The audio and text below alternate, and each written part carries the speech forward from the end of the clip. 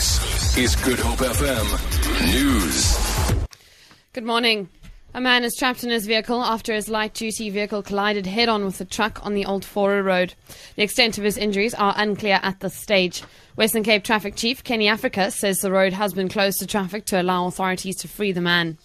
We've got a situation on the Old Faure Road between Meerway and Spine, where a truck and an LDV was involved in a head-on collision. Currently, the LDV is under the truck, and the driver of the LDV is still trapped inside the vehicle. The road, Meerway Spine Road, has been closed for traffic due to this accident.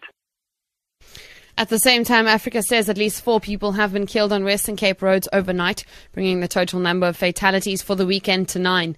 He says 2 incidents took place in Cape Town and another on the N2 in the Overberg region.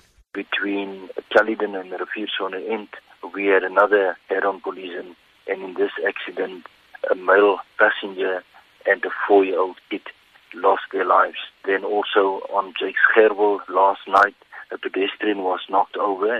And then early this morning, between Jakes Gerwel and Mitchell's Plain, the driver of a Toyota LDV lost control over the vehicle, and in this accident, 1 person also lost his life. And in KwaZulu-Natal, various roads in KwaMashu and other surrounding townships in the north of Durban have been barricaded with burning tyres and big stones.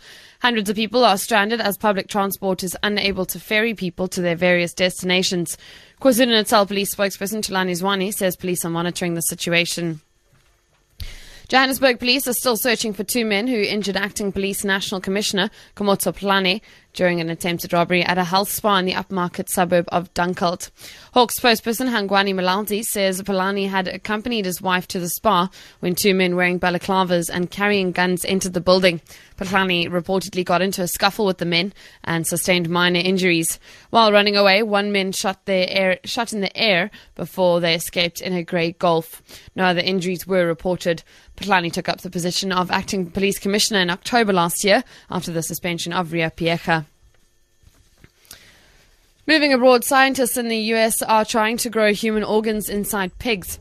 They have injected human stem cells into pig embryos to produce human pig embryos known as chimeras. But there are ethical concerns about the experiment, Fergus Welsh reports. Scientists at the University of California, Davis, gene-edited the pig embryos to remove the DNA instructions to create a pancreas. Then they injected human stem cells in the hope that these will fill the genetic void, growing a human pancreas. But the research is controversial. The main US medical research agency has refused to fund chimera experiments because of concerns that patient cells might migrate to the pig's developing brain and make it more human. The rand is trading at 15 rand 11 to the US dollar, 21 rand 73 to the pound, and 17 rand 13 to the euro.